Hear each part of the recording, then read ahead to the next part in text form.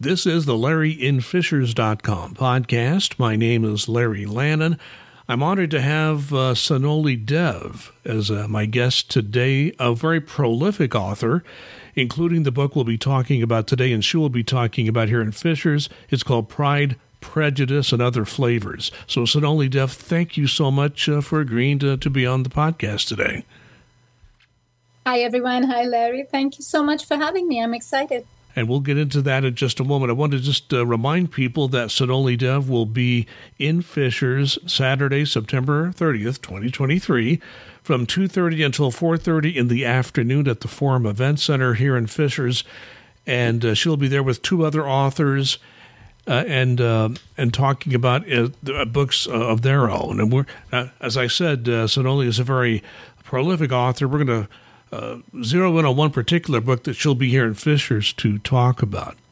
But Sonali, your background as an American woman, heritage is from the nation of India. You're very front and center about that, of course, in the book Pride, Prejudice, and Other Flavors. You've taken basically Jane Austen's Pride and Prejudice. It's not a retelling of that book. You're putting your own spin on that idea. So tell us why that Jane Austen novel impacted you. So I read Pride and Prejudice in middle school, and I actually and it had such an impact on me. I actually blame Jane Austen for the woman I have become. In fact, if I'm ever having a fight with my husband, I'll say, take it up with Jane. To that extent, I feel like her books impacted me. And here's why. And also the ironic thing is my introduction to her came through a retelling. Because we're talking about 1983 or 86, thereabouts. And there was an Indian TV show that was translated from Pride and Prejudice. And this was back in the days of, when we had a couple hours of TV in India. This is in Mumbai, then Bombay, India. And we had a couple hours of TV a week. So this was a big deal when there was a new show. And the thing that struck me was, and I was, as I said, maybe 10, 12, and I was struck by the fact that here was a girl, a woman, who had opinions, who didn't pander to the aunties, who didn't care about being liked. And she ended up being liked for, respected for, and loved for it. And something deep inside me that I believed about myself, which was getting, getting no reinforcement from the world around me, or very little reinforcement, just sang. And I ran out and I picked up the book and I read through most of Jane Austen's work. I do have 4 favorite novels. And when I was very young, I translated them into my own world over and over again. Like, this was my daydream as a child. And then once I took up writing professionally, I knew that by that time, she had been retold in terms of culture and translation over and over again, and really beautifully. And that's not what I wanted to do. What I wanted to do was pay homage to the lessons I learned from her books that made me who I am today. And so I had this dream of taking my 4 favorite Jane Austen novels and writing them as 4 novels under one story umbrella. And Pride, Prejudice, and Other Flavors kicks that off. It's the first in that series of 4 novels. And this is the book we'll be talking about today, Pride, Prejudice, and Other Flavors. You have a new book we'll talk about as we get further along here. But let's talk about Pride, Prejudice, and Other Flavors. The main character is Tricia, I would say. Now, Tricia is a renowned surgeon in San Francisco, yet within her own family, she calls herself the black sheep of the family. So talk about Tricia and how you created her persona. All right, can you still hear me? Because my volume just went down to 0. Okay. Okay, can you hear me all right? I'm good. So sorry for that. Did you hear the question I asked? The last part. Could you repeat the last part? Sure, I'd be glad to, because one main character in Pride, Prejudice, and Other Flavors would certainly be Trisha. And Trisha is a renowned surgeon in San Francisco, yet she still feels like she's the black sheep of the family. So talk about Trisha and how you created her persona. So remember how I was saying that Austen was such a huge influence personally for me. And one of the reasons for that was when I was growing up in India, studying in English, thanks to colonization, a lot of, everything we were reading was Western literature because I was reading in English. And between the classics and local, films, all of that, there was almost no examples of women who wanted things, women who desired things and got them at the end of the story. All the stories I was reading were either centered around men, or when a woman had any kind of starring role, there was misery at the end. So the only person who, where I didn't find that was Austen novels, where her heroines had enough self-worth to want things, to believe they're worthy of them, and actually got them through the story, right? And they grew, and people around them grew. It wasn't that they didn't, but they demanded things and they desired things and they got them, which was, I think, why I glommed onto her so very strongly, because there was so little of that happening. Having said that, I wrote this book in 2017, and in 2017, if you had, or even today, if you ask anyone who is a fan of romantic stories, who the definitive romantic hero is, more than half that room is going to say Mr. Darcy. And on the page, when you read that book, we start with Mr. Darcy being a jerk, and that is actually the whole story. Here is a girl or a woman who has a choice between destitution and marriage, and, one of the richest men in England, and therefore one of the richest men in the world, offers for her. But everything she has seen in his behavior tells her that he is not a nice person, and she believes that she has enough self-worth to deserve more. So here's a woman who has to choose between destitution and marriage, and chooses not to marry a man who she believes is not worthy of her. So that's true self-worth. I think women even today are working toward that self-worth. We all are, but the female journey more so is about self-worth because of what the world has taught us from the day we die, the day we're born, about ourselves. So coming back to that, I, in 2017, and when we write, even now, one of the first things we hear about female protagonists is commentary on likability. And certainly this was happening in 2017. And I was really curious to know if I could, in 2017, write a female character who had that much privilege, because Darcy is also a study in the privilege of his time. He is very much at the top of the ladder in all ways, in the social ladder. And he never apologizes for it. All he doesn't have is the lens of empathy, right? So that's what he learns through it. So he is arrogant. He owns his privilege very much. And his intention is good, but he has no empathy. And that's his journey. And I wanted to see if I could write a woman like that, who had every privilege of her time. She comes from generational wealth. This is a story of a family that is is descended from royalty in India, has migrated to San Francisco, seen great success, and their oldest son is running for California governor. So they are seeking political power. So they have every kind of privilege. Trisha personally is has a genius level brilliant brain. And all of that. So I literally made a list of all the possible privileges, gave those to her. And it's a gender flip. Trisha is the Mr. Darcy. And I wanted to see, how an audience would react to a woman who has all of that, never apologizes for it, but grows in terms of how she sees the world around her, in terms of her lens of empathy. Yes, and I do think you provide some level of arrogance, particularly at the beginning of the story with Tricia. And her, as with most stories, and you do this well, her character progresses throughout the book. But the other main character you have is DJ.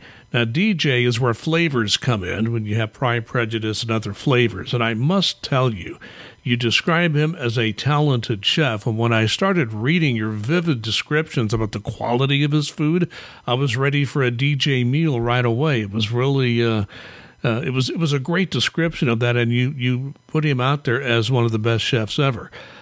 And you give him a very fascinating backstory as well. So tell us a little bit about DJ, the other main character in the book.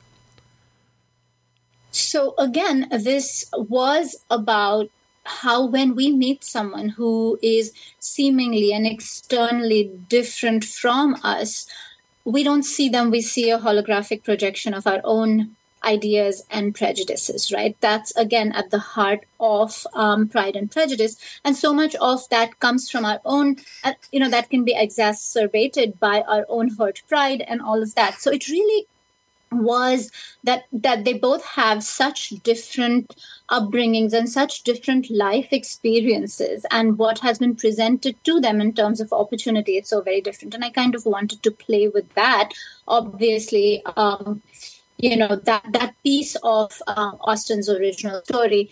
So DJ himself is this person who is full of self-worth, but his self-worth comes from what he is able to give to the world, which is his food. So his form of communicating with the world, his lens, is nurturing. Because at the very heart of anyone who likes to feed other people is taking care of them, because this is how we nourish each other, right, with food. And so that is his language. He might be prickly in all other ways, but he doesn't hold back love when it comes to his food. And that, I think, is at the heart of DJ's, DJ's way of presenting in the world. And having said that, the first time she sees him, all she sees is, a man who is cooking in her parents' kitchen and is extremely proud and prickly about his creation. And, and she calls him a very nasty thing. And he sees her as a very nasty person. And then, of course, the whole journey is for them to reconcile how much of that first impression was their own prejudices and hurt pride, and how much was the other person really, which I think is every single interaction we have with each other in today's very heterogeneous world, I think is the heart of what I want to say with this novel. Yes, you make it very clear that nobody touches DJ's food without his permission, right? And Tricia found out about that. But what brings Tricia and DJ together after that scene, not always in a friendly way, as you mentioned, is Emma. Emma is DJ's sister and Tricia's patient. And you do delve into a number of things there, because there are medical ethics involved, big decisions that are made on a personal level. So tell us more about Emma and how that fits into the story. So Emma is an artist, where she believes that we were talking about, why you're in this world and what you bring to it, which is what our self-worth usually is tied to. If you took away my storytelling, who would I be, right? And so for Emma, that thing is her art. And she has, spoiler alert, she has a brain tumor in a part of her brain, which almost every surgeon she has met with has told her is impossible to remove, and given her a limited time to live. And then she meets Tricia, who obviously is, an incredibly talented surgeon and obsessed with her work and her patients. And she sees the case and she can fix it. But because the tumor is growing on where the optic nerves cross over, Emma is going to lose her eyesight. So it has, it has to do with, again, losing identity, because she believes her identity has to do with art. and that once she loses her art, she loses herself. And then, but the only person who can save her life is Trisha. And to DJ, her life is who she is, because she is more than her art. And it really is about how we see ourselves, how others see ourselves, and what love means, and what do we get to decide, about what happens to us. And so that then becomes where all the power, because as I said, so much of that story is about a power imbalance, and there is a power imbalance between DJ and Trisha. And it again is fed by the fact that Trisha literally holds his sister's life in her hands, so to speak. And then the grace with which the two of them navigate that, I think, is again, my exploration into how we should be navigating relationships with each other. Yes, Trisha's family, I think it's interesting, the family dynamics, because DJ's, his sister Emma's all he has left family-wise, and Trisha has this large family, but they're so dysfunctional in so many ways. I don't know, the family of Trisha is another fascinating part of this story, and there's plenty of family drama. And despite all of her accomplishments, Trisha, you mentioned this earlier, the family seems totally organized around her brother's candidacy for the governor of California. And she had sort of stayed away from that, and she's trying to get back in, but her other family members aren't sure she's sincere. Very interesting part of that story. Tell us more about that.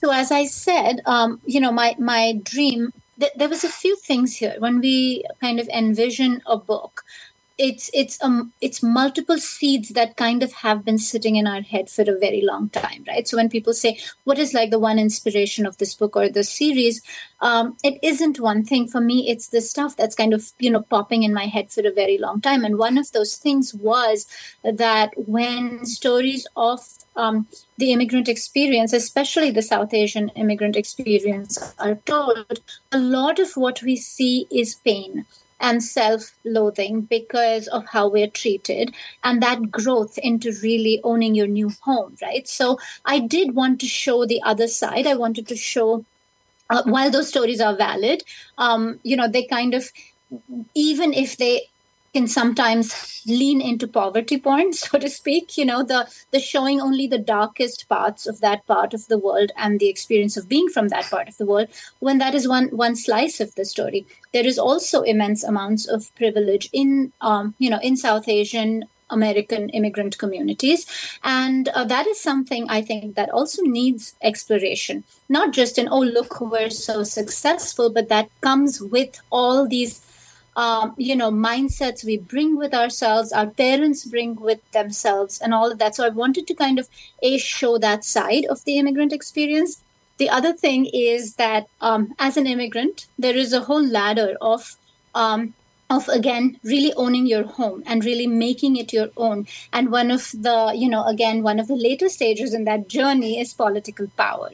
It's when you say, I am going to make decisions for this place that I live in. That's when it really, truly becomes your home, right? So this family is politically ambitious. So there were all those pieces. Having said that, Indian families often, or rather, for sure, my Indian family, we don't really understand boundaries very well, or our definition of boundaries is entirely different. So here we are in a whole new place where boundaries are defined differently, bringing with us a history of no boundaries between family members. And that brings with it some dysfunction, but also a lot of fun and warmth and kind of depth to quality of life. And so all of that is really important to me in my storytelling, and that's what's in here. Because you have parents who don't understand there's actually a line in the book where unconditional love is an oxymoron to our parents, and it was to my parents, and I'm sure my kids sometimes feel that way, even though I try not to be that parent. But if you love someone as a parent, you want them to, give their best so that they can live their best life. And that's a condition, but it is not, because it's love. So, what does all that mean? Which is, I think, a lot of what and this is a big, fat, Indian American family. And so there's a lot of that. And the 4 stories go through each sibling and cousin's experience within, the thematic homage to the original plots of Jane Austen's, 4 novels that I love. I'm particularly fascinated with the story between Tricia and her father. That is such an interesting relationship. Maybe it's because I have 2 adult daughters myself. But explain to me why you painted the father in that picture. And clearly Tricia wants to have a relationship with her father, but her father, at least early in the book, certainly does push back on that. Explain how you came up with that dynamic. So the history, again, of this family is, that there are these 3 princes. So they're descended from, India has this history of princely states, because when colonization happened, India was a whole bunch of kingdoms. And when the British came, they got put into their power was entirely taken away, but their lands and their titles were, the figurehead lands and titles were left to them. And they essentially became, tax collectors for the British. And so there's this very kind of complicated history that goes again with, their place in social hierarchy and all of that. And so here are these 3 young princes, and Shri, who is Tricia's dad, is the middle brother, and it's the quintessential older brother, is kind of the heir of the, he has, after independence, he's running for elections, trying to be that leader that his ancestors were, and so that's his role.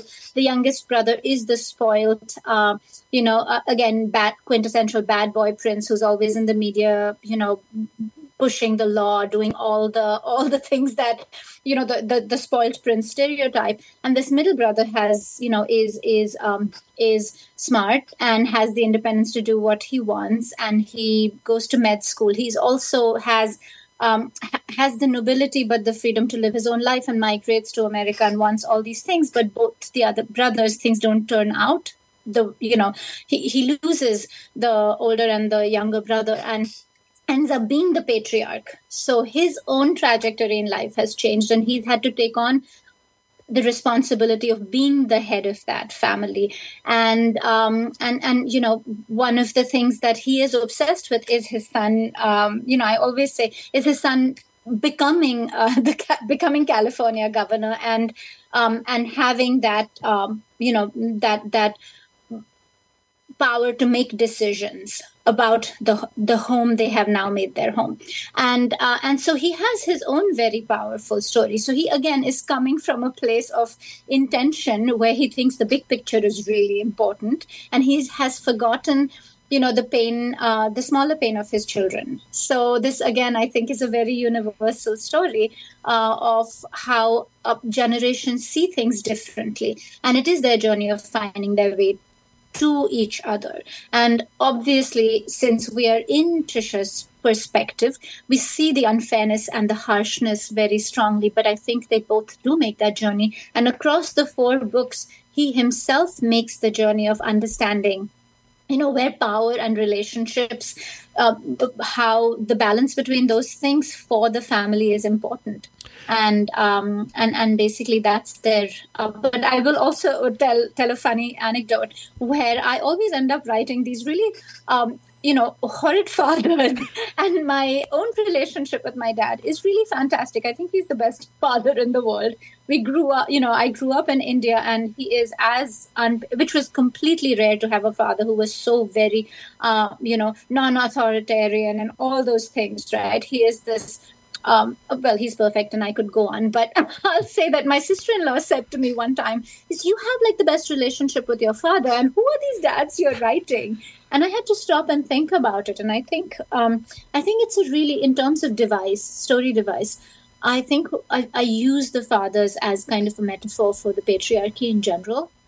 Kind of all the power, when power rests so strongly in one person, what that does, and the imbalance it causes and the pain it causes, and really what the journey of getting away from that is. Well, if there is an evil character in the book, that would be Julia.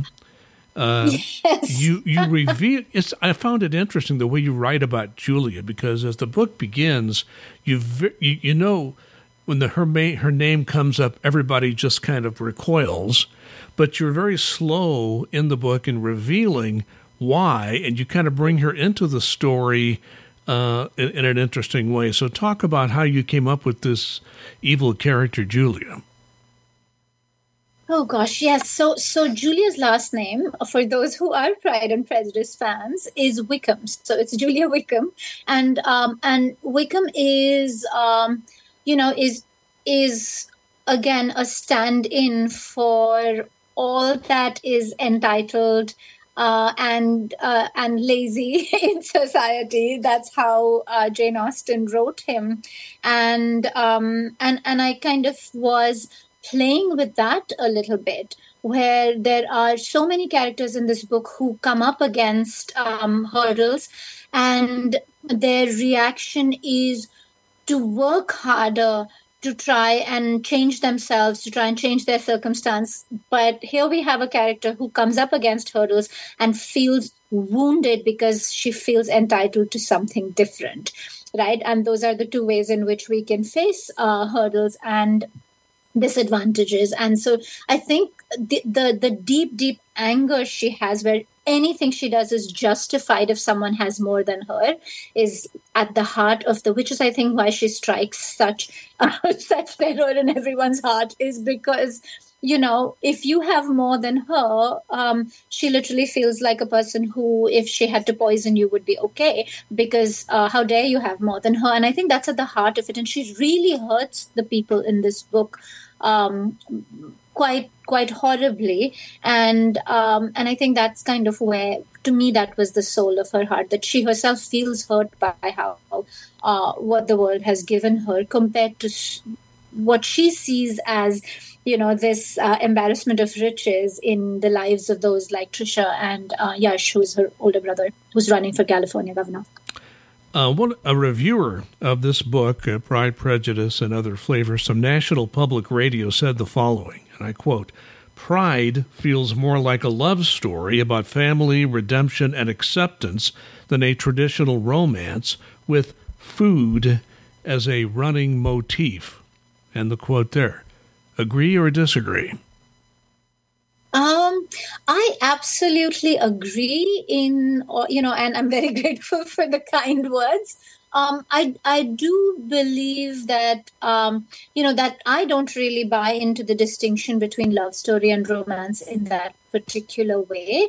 I think a romance is simply, a love story that ends with happiness. So publishing tends to make the distinction as, calling the ones that end in tragedy a love story and calling the ones that end in happiness romance. And I think essentially they're both stories of love and stories of growth, where we make ourselves worthy of love by falling in love with ourselves first. And I think that that's the essential journey for me.